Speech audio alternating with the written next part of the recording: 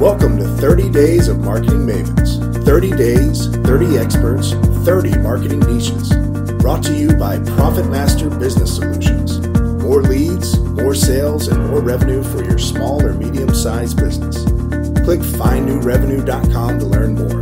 Now here's your host, Howard Walpoff.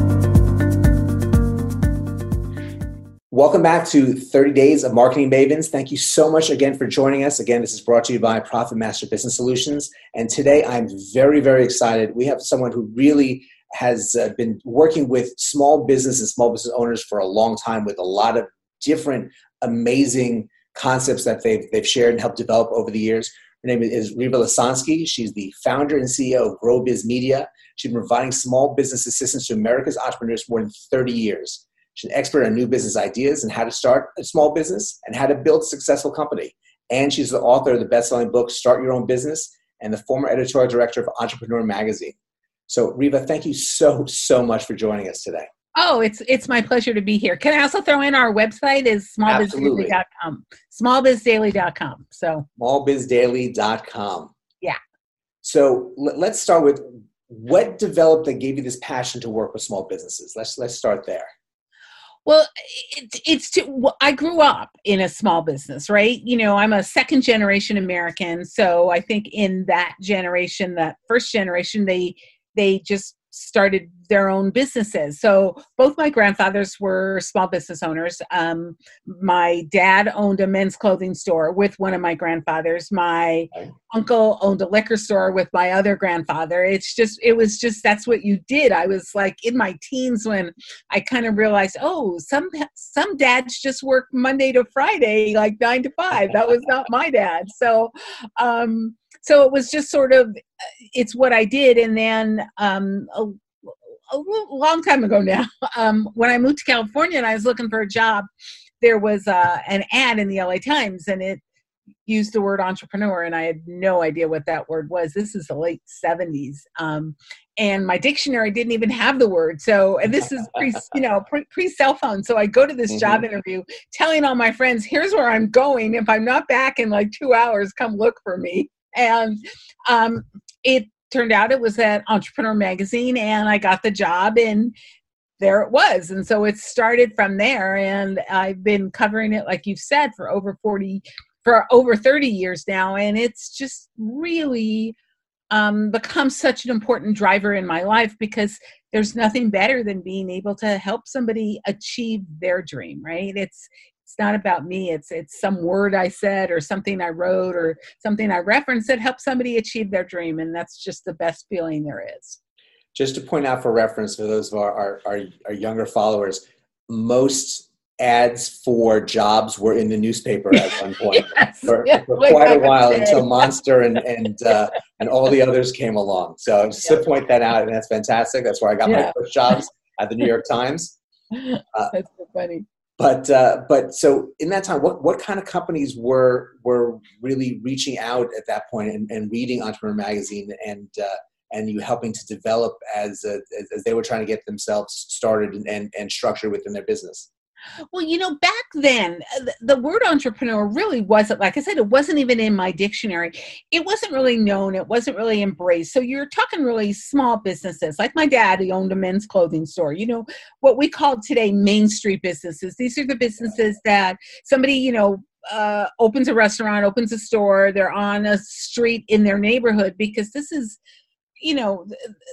when like my dad started, this is pre-mall. So the stores in the neighborhood were in that neighborhood, and it was a very confined sense. And then when the malls opened, the neighborhood got bigger. And then when the internet came along, the neighborhood became infinite, right? Mm-hmm. Your customers can be anywhere. And so, back then it was mainly, you're talking Main Street businesses, and you had some people who maybe had that entrepreneurial dream, though not labeling that it wasn't just a store in the neighborhood. They wanted to have, 1,000 stores across the country, like franchising, so McDonald's starts as here's a hamburger joint. Somebody walks in and goes, oh, I can scale this exponentially. And this is back in the 50s. And that's what happened. So I think people come to small business even today with two different mindsets. There's one that says, I want to create this business for myself, for my family. I want to really do well, but this is it. I don't want to do a second or a third or a 50th. And then there are the others who say, you know what, I am just really committed to this idea. So I'm going to do this, and then I'm going to expand. And then the way to expand, you either franchise or you do it like Starbucks and just open, tons of company stores. And it's not just stores and restaurants. You can expand service businesses as well. So I think it's a matter of your mindset and what you're comfortable with and what you want to do. And it's very important because, again, it's great when people have these goals and aspirations and they go out and set out to do it, but they have to get a sense of what they want to be accomplishing, and then a real flow for how to accomplish it on a daily basis. Yes, it's a very different way of running a business, running one business and then building a chain. It's different amount of hands-on and what you're actually doing and what do you want to do. Now, today, there's tons of different resources at people's fingertips. They can go online, and there's webinars and books and all these things. But when you was working in the early days of the magazine, as you developed within the Entrepreneur Magazine, this was a very rare resource for people to learn about how to run their business and how to grow educationally to know exactly how to make things work better. So was there is there pride? I don't know if pride is the right word, but it was there. How much weight was on the shoulders of the magazine to be that resource for so many years?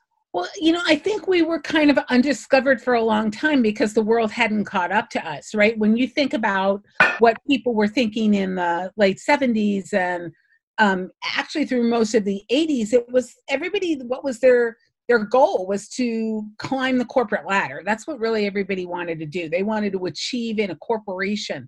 And it wasn't until really, I tell this story, but it's 100% true. Sometime in the mid 80s, I was homesick and I was in bed and I was watching General Hospital, which is my guilty pleasure. I still do that today. And there's this rich family on General Hospital, and one of their sons was a doctor, but his dad was a businessman. And this doctor is standing around the nurse's station and he's flirting with a nurse and he goes, yeah, my dad, he's a real entrepreneur.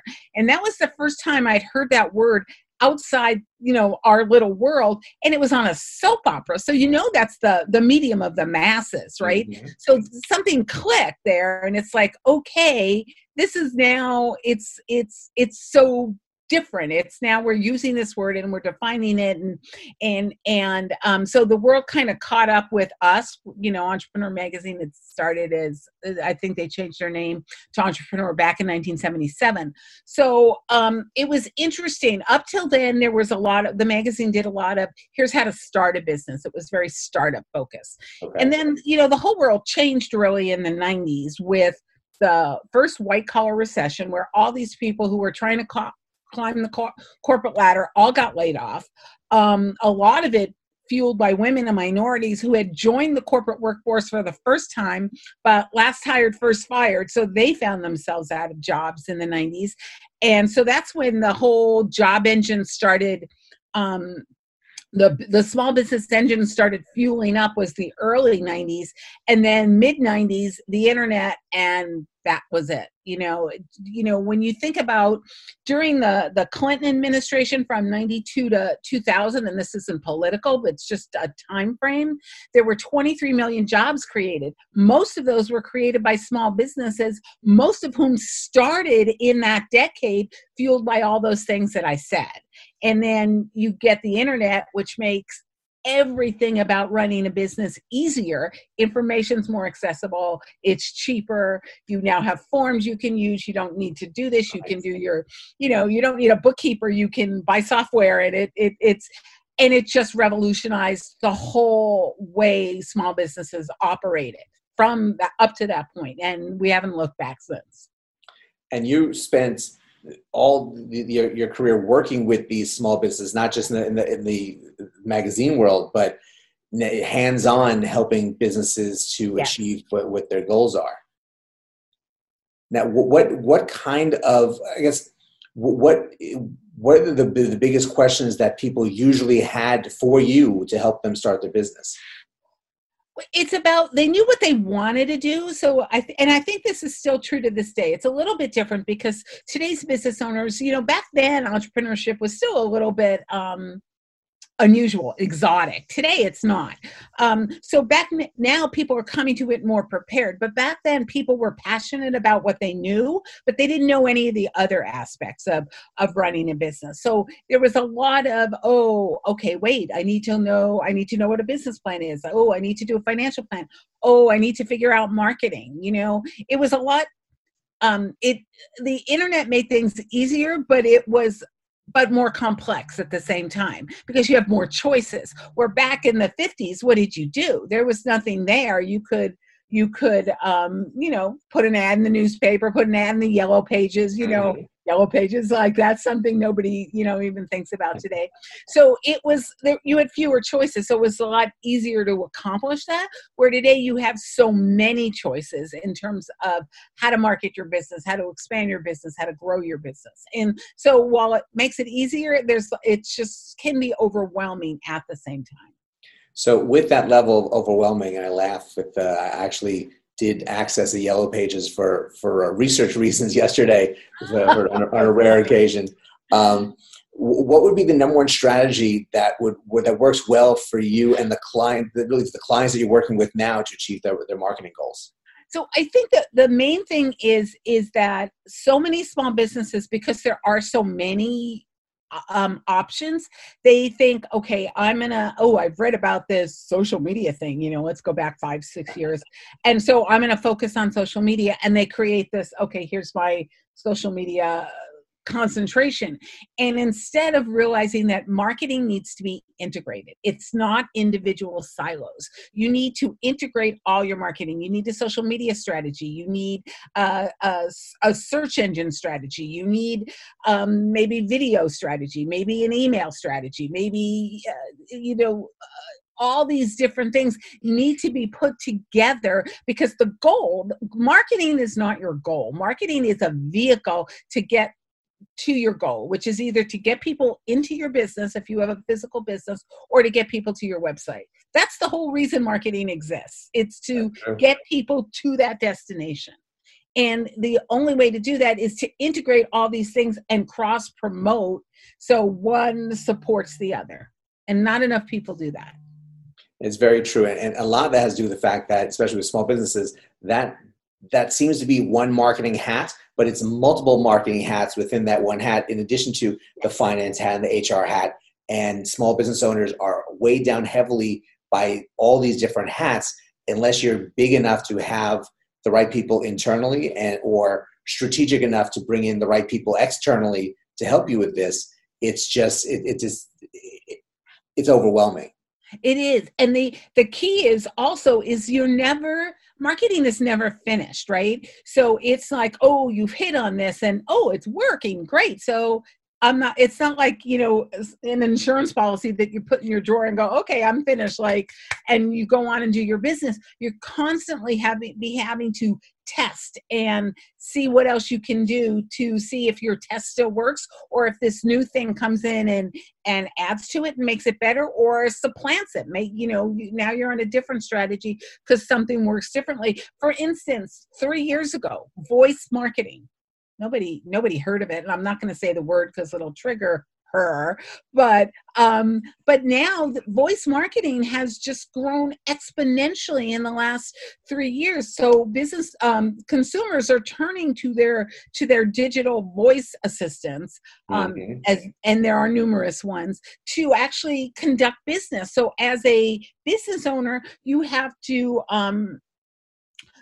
optimize your business listings for voice as well. If you have a Google Home, for instance, and you ask it about a business, it'll read that snippet that's on your Google page. It'll actually read it to you. So a lot of business owners overlook that. They think, well, that's what Google said and it doesn't matter, and they don't check it. They don't make sure it's updated. Somebody will ask it and they're getting inaccurate information, and it's all on you. I mean, that's another thing that you have to do in marketing, is make sure all your listings are up to date. There's so much to do because there's now so many avenues for you to get the word out about your business. And it's good that there are resources like you to help share that information, guide people. And unfortunately, that is such a big thing, but such a small little detail that so many, if you've moved businesses from one location to the other, I spoke to someone in an advertising agency, they can be in their fourth location in 5 years. You have to keep up with that and make sure the address is right and the phone number is right. Right. And Google gets very upset if it's not, but they'll also share the wrong information if it's not. Right. And or if you're a retail store and you have different holiday hours and you don't change them and then change them back on that listing, you end up with Thursday for 3 months. Exactly. You end up with a lot of aggravated consumers if you say you're open at 9 and you forgot to change it back and somebody shows up at 9 and you don't open for an hour. They're not going to come back. They're going to go somewhere else. That's exactly the key to marketing today too. It's easy to find other businesses who do what you do. So you need to do it right the first time or you're going to send people to some to your competitors actually. That first impression is always extremely important, and with all this new technology, even more so every day. There's more need to make sure that you are dressed the right way for people to see you for the first time. Exactly. But thank you so much. There's just so much information. I'm sure you can share so much more from all the different types of businesses that you've worked with and the pitfalls and issues. But what's the best way for people to get more information about you and everything that you're doing? Well, you can check us out on smallbizdaily.com. We put up a lot of new information every day. If you want to talk to me, Twitter, it's Riva, R-I-E-V-A. I'm constantly on Twitter, or just email me at Riva, R-I-E-V-A, @smallbizdaily.com, and I'll be sure to get back to you.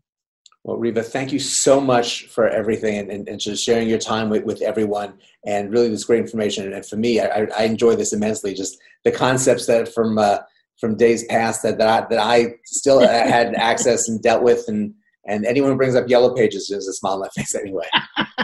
Exactly. Well, it was my pleasure. Thanks. And thank you everyone for joining us today. Again, it's 30 Days of Marketing Mavens. Here's a great example of what we're talking about here, brought to you by Profit Master Business Solutions.